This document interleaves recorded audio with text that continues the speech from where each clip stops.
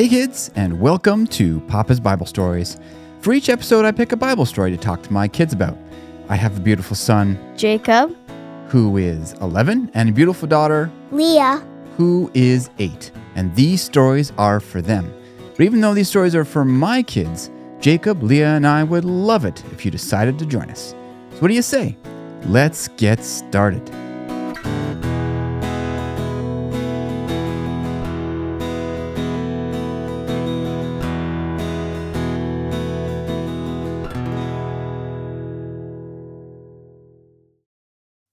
Last we left the Israelites, they had just defeated the 5 kings of the Amorites in the southern part of Canaan. The Amorite kings had marched a huge army to Gibeon. Not only did the Israelites defeat the Amorite army, but because God stopped the sun, the Israelites utterly destroyed the Amorites. Hardly any Amorite soldier made it back to their cities. Because of this amazing victory, Joshua and the Israelite army could march throughout the southern part of Canaan and easily defeat their cities. But what about the northern part of Canaan? Up in the north is where all the other ites lived. The Hittites, the Perizzites, the Jebusites, the Hivites, and even some leftover Amorites. Of course, these people in the north of Canaan were all watching what was going on in the south. They would have seen the Gibeonites making peace with the Israelites and surviving. And then on the other side would have seen the Amorites getting destroyed while hailstones came down from the sky and the sun standing still. After seeing all this, would any of these people in the north try to make peace with the Israelites? Would any of these people take the easy road like the Gibeonites had done? Well, unfortunately, no. No, it seems they wouldn't take the easy road at all. In fact, looking at everything that was happening in the south, the people in the north decided that the best thing to do was to assemble an even bigger army. And the Bible says, "So they went out, they and all their armies with them, as many people as the sand that is on the seashore in multitude, and with very many horses and chariots. They came and camped together at the waters of Merom to fight against Israel." Now, of course, this wasn't Joshua's first rodeo, and Joshua checked with God first. And God told him, "Do not be afraid because of them, for tomorrow about this time I will deliver all of them slain before Israel. You shall hamstring their horses and burn their chariots with fire." With God's blessing, Joshua marched the Israelite army north to the place called Merom. Joshua's style, of course, was to get to the battle as fast as he could to try to surprise the other army, which he did again here. The Israelites rushed from Gilgal to Merom, and when they arrived, they saw the ginormous army, so many soldiers that they couldn't even count them. But neither Joshua nor the Israelite army even hesitated. They attacked the huge army as soon as they could. And the Bible says that the Lord delivered them into the hand of Israel, who defeated them and chased them to Greater Sidon, to the brook Mizrephoth, and to the valley of Mizpah eastward. They attacked them until they left none of them remaining. It happened almost exactly the same way as it had happened with the Amorites, minus the hailstones and the sun standing still. The Israelites defeated the huge army and then chased them and killed them while they tried to run away to their cities. By the way, kidzos, I put a map of this battle on papasbiblestories.com called Map Israelite Invasion of Canaan Northern Campaign. So go check that out. There might not have been any crazy miracles this time, but the result was the same: the complete annihilation of the enemy army, which was followed up by attacking and defeating their cities. After the big victory over the north, Joshua turned the Israelites' attention to mopping up a bit. A number of the cities that the Israelites had already conquered ended up being reoccupied by the Canaanites, and so they had to be conquered again. Also, the Israelites made it a point to defeat the Anakim, which I'm sure you kidzos will remember that the Anakim were the giants that had scared the Israelite spies way back in episode 36. All told, from the time that the Israelites attacked Jericho to the war in the south, to the war in the north, to all the mop-up, Joshua and the Israelites ended up fighting the people living in Canaan for about 6 or 7 years.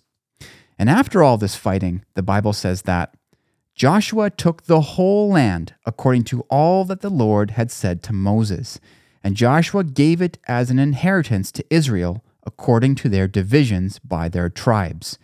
Then the land rested from war. The war with the people living in Canaan was over, and the Israelites had won. Now, even though all the armies in Canaan had been defeated, that didn't mean that there were no people left in Canaan, or that there was no resistance left in Canaan at all. Indeed, there was. In fact, at the end of all the fighting, the Israelites only directly controlled somewhere between half and 2/3 of the land that God had given the Israelites. By the way, kiddos, I put a map of this too on papasbiblestories.com called Map Unconquered Land in Israel. Go check that out too. Many people were still living in Canaan, and more than a few of them could still hold a sword. Even though there were no more big armies to defeat, no doubt Joshua was more than willing to keep up the fight until the Israelites directly controlled all the land that God had given them. But this wasn't God's plan. And God came to Joshua and said, "You are old, advanced in years, and there remains very much land yet to be possessed. I will drive out from before the children of Israel, only divided by lot to Israel as an inheritance, as I have commanded you. Now therefore divide this land as an inheritance to the 9 tribes and the half-tribe of Manasseh." Joshua and the combined army of the Israelites were not to continue the fight, even though it probably would have been easier to defeat the remaining people with the whole Israelite army together. Instead, while the land still had people living in it, it was to be divided among the tribes, and each was to move onto their land to continue to push out the Canaanites who lived there. This would make it harder for the Canaanites to keep reoccupying conquered cities. But at the same time, pushing out the remaining people would be much harder for the tribes. God wanted to see if each individual tribe would continue to trust in God's strength to give them victory. Even though Joshua was probably more than a bit disappointed that he wouldn't continue the fight, he obeyed God's command and began dividing the land among the tribes. Now, this whole dividing the land among the tribes business was a whole thing with its own share of drama, which we might get into in the next episode, but Papa's not going to get into it right now. But the highlights are like this. First, for 9.5 of the tribes, Judah, Ephraim and the half-tribe of Manasseh, Benjamin, Simeon, Zebulun, Issachar, Asher, Naphtali, and Dan, and we'll get into the other 2.5 tribes in a second, they divided the land by lot. That is to say, they divided the land randomly. Second, for the tribe of Levi, because their tribe was dedicated to the tabernacle and its services, they didn't get any land, but they were instead given 48 of the conquered cities.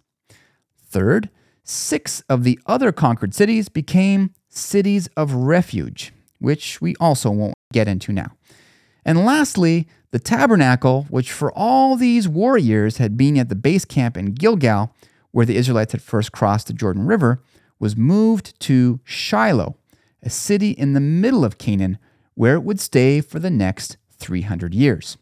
And of course, I've got yet another map on papasbiblestories.com showing all this as well, called Map Land Given to the Tribes.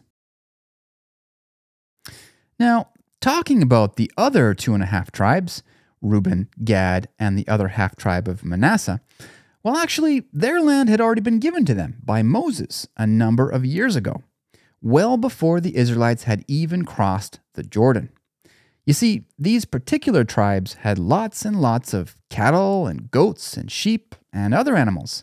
And after the Israelites had finished fighting King Sihon of the Amorites, King Og of Bashan, and the Midianites, the people of these 2.5 tribes looked around at the land that they just conquered, and they were like, you know what? This land would be perfect for all of our animals. Probably even better than the land in Canaan. Why don't we just stay here? So they talked to Moses, And he agreed, under one condition, that when it was time to cross over the Jordan and fight the people in Canaan, that the men of these 2.5 tribes would cross over too. All the Israelites were to fight for all the land that God had promised them. No exceptions. And the 2.5 tribes agreed. And they'd followed through. Throughout all these years of fighting in Canaan, Jericho, Ai, the Amorites in the south, all the other people in the north, the Reubenites, the Gadites, and the other half-tribe of Manasseh had been faithfully fighting alongside the rest of the tribes. But now that the main fighting was over, and since God had said it was time for the tribes to settle in their lands, well, that meant that it was time for the men of these 2.5 tribes to go home to their lands too.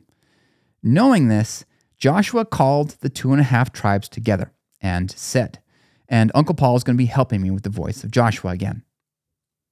You have kept all that Moses, the servant of the Lord, commanded you, and have obeyed my voice in all that I commanded you. You have not left your brethren these many days up to this day, but have kept the charge of the commandment of the Lord your God.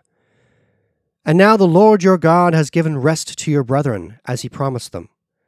Now therefore return and go to your tents and to the land of your possession, which Moses the servant of the Lord gave you on the other side of the river.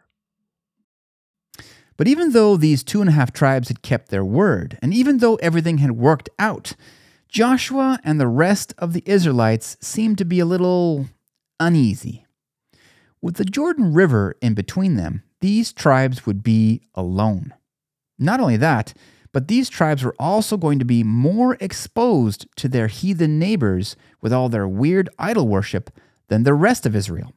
So before they left, Joshua said to them, But take careful heed to do the commandment and the law which Moses the servant of the Lord commanded you, to love the Lord your God, to walk in all his ways, to keep his commandments, to hold fast to him, and to serve him with all your heart and with all your soul. And with that, a worried Joshua blessed them, and the tribes crossed the Jordan River and began settling their land. But after some time had gone by, a strange rumor reached the Israelites. It seemed that the 2.5 tribes had made an impressive altar just on the other side of the Jordan. And not only was it impressive, but it seemed to look a lot like the altar of burnt offering, the very same altar that was in the tabernacle. Now, maybe this doesn't sound like a big deal, but it was, because God had told the Israelites on pain of death that they shouldn't offer their sacrifices in any other place than at the official tabernacle, which was now at Shiloh. Now, no one had said that they'd seen anyone actually sacrificing on this altar, but because everyone was already worried about how close those tribes were to their heathen neighbors, it seems that everyone jumped to conclusions and assumed the worst, that they'd already been influenced by their heathen neighbors and had rebelled against God. Now, the Israelites took this extra seriously because sometimes God would punish all of Israel when one group or sometimes even one person rebelled. Do you kiddos remember when some of the Israelite men had committed harlotry with the Midianite women? Yeah, a plague had started going through the whole camp, not just affecting the ones doing the bad things. Do you kiddos remember what happened when Achan had taken that stuff from Jericho and buried it in his tent? Yeah, the Israelite attack on Ai failed, and 36 soldiers died. The Israelites really didn't want whatever was going on the other side of the Jordan to affect them too. So, what were the Israelites going to do? Well, the Bible says that the whole congregation of the children of Israel gathered together at Shiloh to go to war against them. The Israelites had gotten so worked up about this altar thing that they were going to war. Oh boy, the Israelites were certainly taking this seriously. But before picking up their swords and heading over the Jordan, someone decided that, you know what, maybe just maybe, before they started killing people, it might be a good idea to talk to the 2.5 tribes to, at least see what they have to say for themselves. At least they should try to find out why they turned against God so quickly, shouldn't they? And so the 9.5 tribes decided to send 10 leaders, one from each tribe, along with Phinehas, to talk to the wayward tribes. Do you kidsos remember Phinehas? Yeah, the son of Eleazar the high priest, the guy who'd gotten so upset that people were rebelling against God that he'd taken a spear and stabbed an Israelite man and Midianite woman right through in their tent? Yeah, that guy. If anyone was serious about rebellion, it was Phinehas. So this small envoy crossed the Jordan, found the leaders of the 2.5 tribes, and got right down to business and said, and Leah's going to be helping me with the voice of Phinehas and the 10 leaders. Thus says the whole congregation of the Lord, what treachery is this that you have committed against the God of Israel, to turn away this day from following the Lord, in that you have built for yourselves an altar, that you might rebel this day against the Lord? When the 2.5 tribes heard this accusation, they were shocked. Treachery? Rebellion? What are these people talking about? There was nothing like that going on here. And they replied and said, and Jacob's going to help me with the voice of the 2.5 tribes. The Lord God of gods, the Lord God of gods, he knows, and let Israel know if it is in rebellion or if in treachery against the Lord. Do not save us this day. If we have built ourselves an altar to turn from following the Lord, or if to offer on it burnt offerings or grain offerings, or if to offer peace offerings on it, let the Lord himself require an account. The 2.5 tribes were adamant that they hadn't done anything wrong. They then went on to admit that they'd built an altar, but not for sacrificing. So then why did they build the altar? Well, they continued and explained.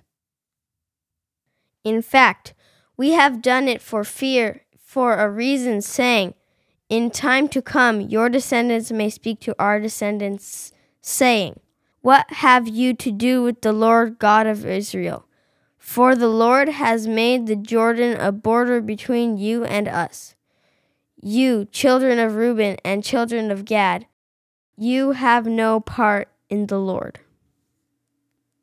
So the 2.5 tribes were worried that, with them being separated from the rest of the tribes, as time went on, eventually the other 9.5 tribes would look at them and be like, who are you guys? You're on the other side of the river. There's a division between us. And so you guys can't come to the tabernacle and offer sacrifices. And should that day come, the 2.5 tribes wanted to be able to say, here is a replica of the altar of the Lord, which our fathers made, though not for burnt offerings nor for sacrifices, but it is a witness between you and us. And the idea was that when the 9.5 tribes saw the altar that looked a lot like the one in the tabernacle, that they'd be like, oh yeah, that does look an awful lot like the altar that we have in the tabernacle. I guess you guys can come and make sacrifices on the real one. When Phinehas and the 10 other leaders heard their explanation, they were super happy. Thank the Lord, it had just been a huge misunderstanding. There was no rebellion going on here. And Phinehas said to them, This day we perceive that the Lord is among us, because you have not committed this treachery against the Lord. Now you have delivered the children of Israel out of the hand of the Lord. And with that, the small envoy made their way back over the Jordan River to Shiloh, where the angry army was waiting, and told them the good news. And the Bible says that the thing pleased the children of Israel, and the children of Israel blessed God. They spoke no more of going against them in battle, to destroy the land where the children of Reuben and Gad dwelt. Crisis averted. And just to make sure that this little misunderstanding didn't happen again, after the envoy left, the 2.5 tribes decided to put a sign on the altar explaining why it was there, which said, "Witness, for it is a witness between us that the Lord is God." Never again would strange rumors start about sacrificing on the wrong altar. There would be no more misunderstandings, at least not on that side of the Jordan. So what do you kiddos think that we can learn from this story? Well, maybe we can learn something about jumping to conclusions. I can't tell you how many times Papa has been told something about someone that seemed to be bad at first, but turned out to have a perfectly good explanation after hearing the whole story. For example, maybe you hear that so-and-so doesn't come to church anymore. Now, just knowing that and nothing else, one might jump to the conclusion that this person doesn't like their church, or maybe isn't a Christian anymore, or maybe doesn't even believe in God anymore. Yikes. But what happens most of the time when you ask more questions is that there is a perfectly good reason. Like in this example, maybe they've been doing more traveling for work recently, or maybe they're working nights now and need to sleep during the day, or maybe you find out that they've been sick and they just didn't want to tell anyone. In Papa's experience, 9 times out of 10, there's a perfectly good explanation for something that, at first, seemed bad. And this is why it's so important to, as we say, give the benefit of the doubt. To give the benefit of the doubt means to always assume that someone has a good reason for what they're doing until proven otherwise. If the Israelites had given the 2.5 tribes the benefit of the doubt, before jumping to conclusions, they would have kindly and courteously asked about the altar, at which point they would have found out the truth before getting all riled up. Giving the benefit of the doubt is always a good idea because, most of the time, it prevents unneeded arguing, bad feelings, and unnecessary fighting. And it really would have helped the Israelites avoid getting so close to war all those years ago. All right, kiddos, that's it for this one. I hope you guys enjoyed the story. In the next episode, we're going to close the chapter on Joshua. But before he dies, he will try to leave the Israelites with every advantage. But until then, to all the kids tuning in, I hope you have an awesome day. God be with you, and I hope we'll see you next time. Bye-bye.